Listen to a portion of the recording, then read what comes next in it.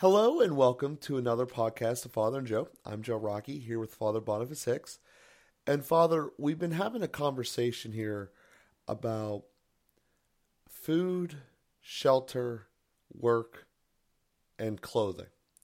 So, where we left off our last conversation was talking about the poor, and that's the direction this cast was going to go. And overall, we've done a really good job of sticking with the majority of people, knowing that there's always going to be an exception here or there outside of the normal realms, but sticking with the category that most of us fall into, which is the majority. Now, what drove us to do this entire cast in the first place was stemming from our conversation on the virtues. So, where I wanted to take this conversation before we start talking about the poor is where Jesus directly talks about the poor in the Beatitudes. So, where I felt a logical starting point before we discuss the poor, because I think that by itself means a lot of different things to a lot of different people, why don't we start with where it is in the Gospels with the Beatitudes so we have some good bedrock for this conversation? Great. It's a pretty classic portrayal or presentation of Catholic spiritual theology, I suppose, to look at the virtues and the Beatitudes, and the other would be the gifts of the Holy Spirit. That when you kind of cover those three bases, you've really covered the principal ways that God kind of interacts and with the human soul and um, develops our spiritual our souls, I guess, moves us toward holiness. So I love that we're moving from the virtues to the Beatitudes. Maybe we'll end up with the gifts of the Holy Spirit here before we're done. But yeah, and it's wonderful even to weave in the church's social teaching in the midst of that. Sometimes we focus so much on the virtues and the Beatitudes, the gifts of the Holy Spirit, it becomes a little bit self-centered and sometimes a little disconnected from the rest of the world and the rest of reality. And to weave in Catholic social teaching and the concrete details of businessmen, what people like you have to deal with, Joe, in actually handling real money and real people and real employment and real houses and real shelter for real people. It's great that we've been able to kind of weave that in to the midst of it. So just to give a little overview, fit some things together, I wanted to mention those things. But to look at the Beatitudes, there are two accounts of the Beatitudes. First of all, Matthew's account is probably the more well-known. In Matthew chapter 5, it's the beginning of Jesus' Sermon on the Mount, and we have 8 Beatitudes that are presented there. In Luke's account, it's part of his Sermon on the Plain, and there are 4 blessings, 4 Beatitudes, and then there are also 4 woes that he records Jesus having said. And first of all, there's no reason to believe that these aren't 2 completely different sermons, by the way. Sometimes when we look at 2 different gospel accounts, we say, oh, well, one of them remembered it one way and one remembered it another way. Well, they could just be 2 different sermons, too. I mean, many of us who preach sometimes preach similar things on different occasions, and they are similar, but they're certainly different too, and it's worth considering both sets of those. Well, absolutely, yeah. As you think about it from normal mass, um, maybe not so much with like Easter and Christmas, but I can distinctly remember that I believe it's 2 or 3 weeks after Easter. It's the feast of the Trinity, essentially, and it's you probably know the official feast day of it and when it is, but I distinctly remember the priest almost every year ending it with the same way, and just year after year, like okay, it's the same 4 minute ender, and that makes sense. You see it today with modern politicians as well, where you have they're doing their tours, they're trying to get people to vote, and it's essentially the people who are voting for them kind of all agree upon the same thing because they want them to be their representative. So they all have their same bullet points, but they'll come out in different ways. I think that's to be expected. I think that's a reflection of how he was fully human. You're not going to remember exactly everything the way you said it. And also, you're going to tailor it to your audience. So who's to say that the people on the mountain weren't more receptive to, a couple of the points versus a couple of the other points? So rather than doing all of the Beatitudes here, as we will, I wanted to kind of stick with the food, clothing, shelter, and work element and focus on where he's talking about the poor. And then the next segment, or next series rather, will be the Beatitudes. So why don't we kind of zone into right there and talk about, to the faith, what is Jesus' teaching on the poor? Well, and when we look at that, again, the two different sets of Beatitudes make a difference. And there are other places that Jesus teaches about the poor and also makes some pretty strong statements. So I don't want to make it sound like the Beatitudes are the sum total of all of that. But in the Sermon on the Plain in Luke's Gospel, Jesus simply says, "Blessed are the poor, for the kingdom of God is theirs." In Matthew's Gospel, he says, "Blessed are the poor in spirit, for the kingdom of heaven is theirs." In both Gospels, again, if we can make this a little bit of an extension of that, Jesus says, "Blessed are those who hunger," in Luke's Gospel. In Matthew's Gospel, in the Sermon on the Mount, he says, "Blessed are those who hunger and thirst for justice, for they shall be satisfied." And we see there's a little bit of a contrast between the presentation in Matthew's Gospel and the presentation in Luke's Gospel. Again, two different sermons, two different audiences, however we want to understand that.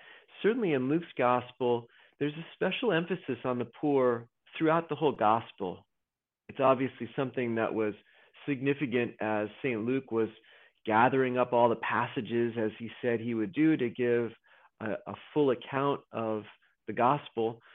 And he was drawn by and moved to share especially those elements on the poor, and that occurs. The poor and the suffering, the hungry, certainly those. Sometimes when we use the Hebrew word anoim, which would be literally the little ones, and there's a special focus on the little ones in all the gospel accounts, most definitely. Jesus seems to spend more time, undoubtedly spends more time throughout the Gospels with the little ones, with those who are needy, with those who are poor, with those who are disadvantaged, with those who suffer injustice, with those who are marginalized, with those who are with the sinners also, So there's no doubt. I mean, Jesus came to save sinners. And now poor and sin are not the same things. It's not to say every poor person is sinful, but just to focus on those who are disadvantaged. So, and that's where the woes come in also in Luke's Gospel. Jesus says, "Woe to you who are rich. Woe to you who are satisfied now. Woe to you who laugh now."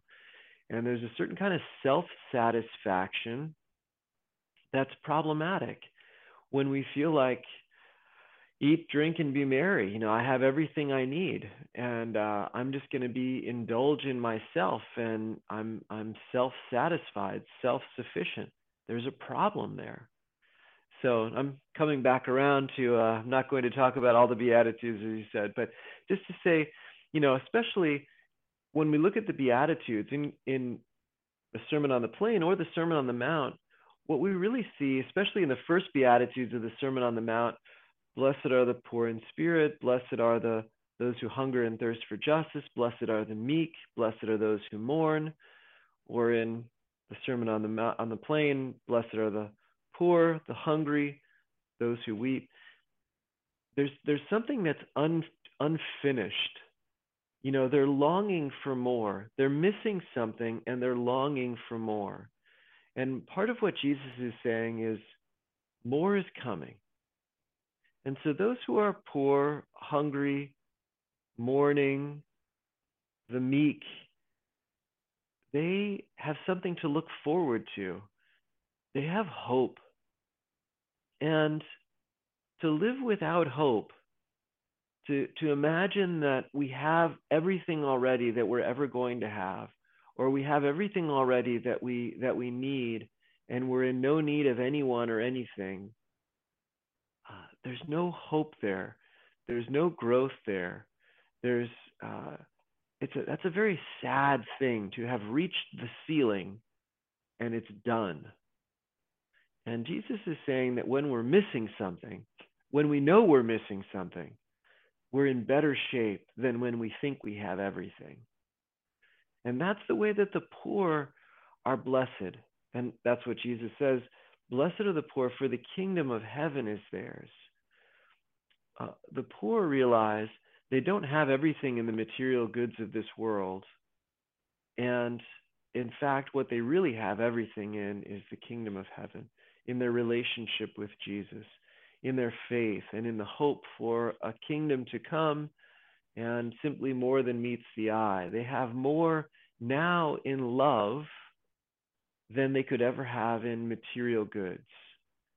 And sometimes we don't realize how important love is, our relationships are, God is, heaven is. We don't realize how important it is until the other things are taken away. When we don't have 3 hots and a cot, as they say, when we're missing something, when we feel the hunger pangs, then sometimes it raises our eyes to heaven better than when we're just sort of fat and happy. And so that's the blessing that comes with poverty. So that makes a lot of sense there. So I think that in the contrast of the two gospels, it hits upon something that's important when we talk about poor. And the first is that in the word itself, it's a relative term. So, and it's relative to an end. So to say that what you're trying to accomplish might be economically, as it seems like the speech on the plains is more directed towards economics, or towards your spiritual relationship with God the Father, which is primarily what Jesus was talking about there on the mountain. So when he's saying those who are poor in spirit, meaning that you don't really have a relationship with God, the kingdom of God will be yours because now you'll feel it the way that you should, and that makes sense. It makes sense a lot of ways when you differentiate it, because here on earth there's a lot of different motives that can guide your life.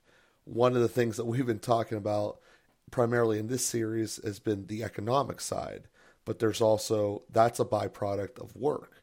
And as we started with the conversation of work, it's preparing yourself to be essentially a good citizen in heaven and make yourself worthy, just that there won't be toil in heaven.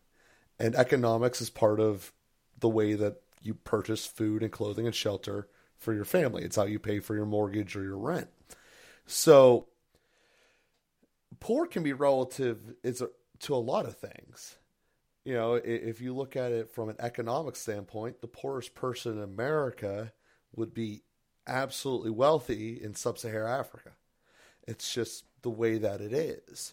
So keep in mind the relativism there. Now, so I don't want to step away from your point, but I wanted to kind of interject that thought here as we're continuing in with the conversation.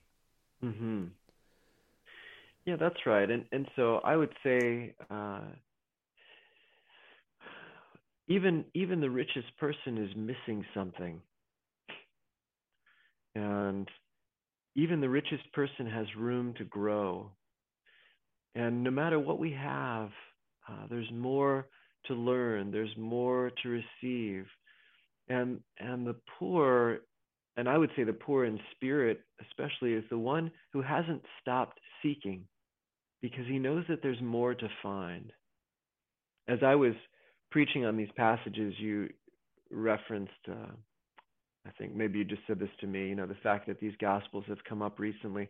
When I was preaching on the Sermon on the Plain, I reflected on how we are blessed to think of it in terms of human relationships.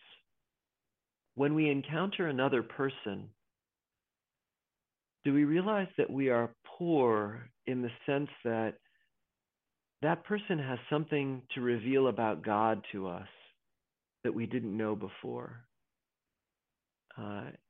Every person is a revelation of God. Every person reveals the mystery of God in a unique and unrepeatable way. And there's a way that I can't know God until I know you, Joe, or until I know any one of our listeners. And if I come to every relationship, if I come before every human person with a sense of poverty, that this person has something to reveal to me that I don't already know, then I can be enriched by them. If I come to them with a sense of satisfaction, woe to you who are rich, in the sense that I feel like I have everything I need. I feel like I know everything there is to know. Woe to me, because I'm going to miss something really fundamental in another person. So I'm just saying that in terms of personal relationships, but we can apply that in a lot of different settings. There's, when we're so rich that we've given up trying, given up growing, given up striving, given up seeking, woe to us that have given up. Woe to us who have no more hope that things could ever be better. Woe to us. But there's a sense of poverty that the Lord is teaching us, which is a good thing. So we don't want to make people poor. We're not trying to further human poverty. We're not trying to say, you'd be better off if you were homeless. That's not what the Lord is saying. But there's an aspect of human poverty, which is a recognition that I don't have everything I need in this life. I don't have everything I need in the moment that I'm in right now. There's more to receive, more to grow. And to continue the conversation, or not to totally sidetrack it, is that the way that you just taught that there from the Bibles is that it didn't really actually have anything to do with dollars and cents. It has to do with the way that I just understood your teaching, was that it's a desire to grow more and closer with your relations around you, which ultimately leads you to find closer relations with God, and a desire to keep pushing yourselves. And the one who is, as you said, was more in poverty is the one who's more willing to go out and learn and create better relations. But the one who has stopped trying has become satisfied with wherever they're at, with whatever station, is the one that the Bible is saying, woe to you. Woe to you who has hit cruise control and just coasting. Woe to you who's just mellowing out. And that really doesn't have anything to do with economics. That has to do with the mindset of growing yourself. As you'd mentioned, there's no cap on everything. It's just because you're really good in one facet. You might be the world's best painter, doesn't mean that you're going to be good at repairing a truck or good at dealing with spreadsheets. Now, part of this goes back to a fact that you said earlier in the series, where everyone has natural limitations and gifts. It's the way that we're made, and it's very beneficial overall.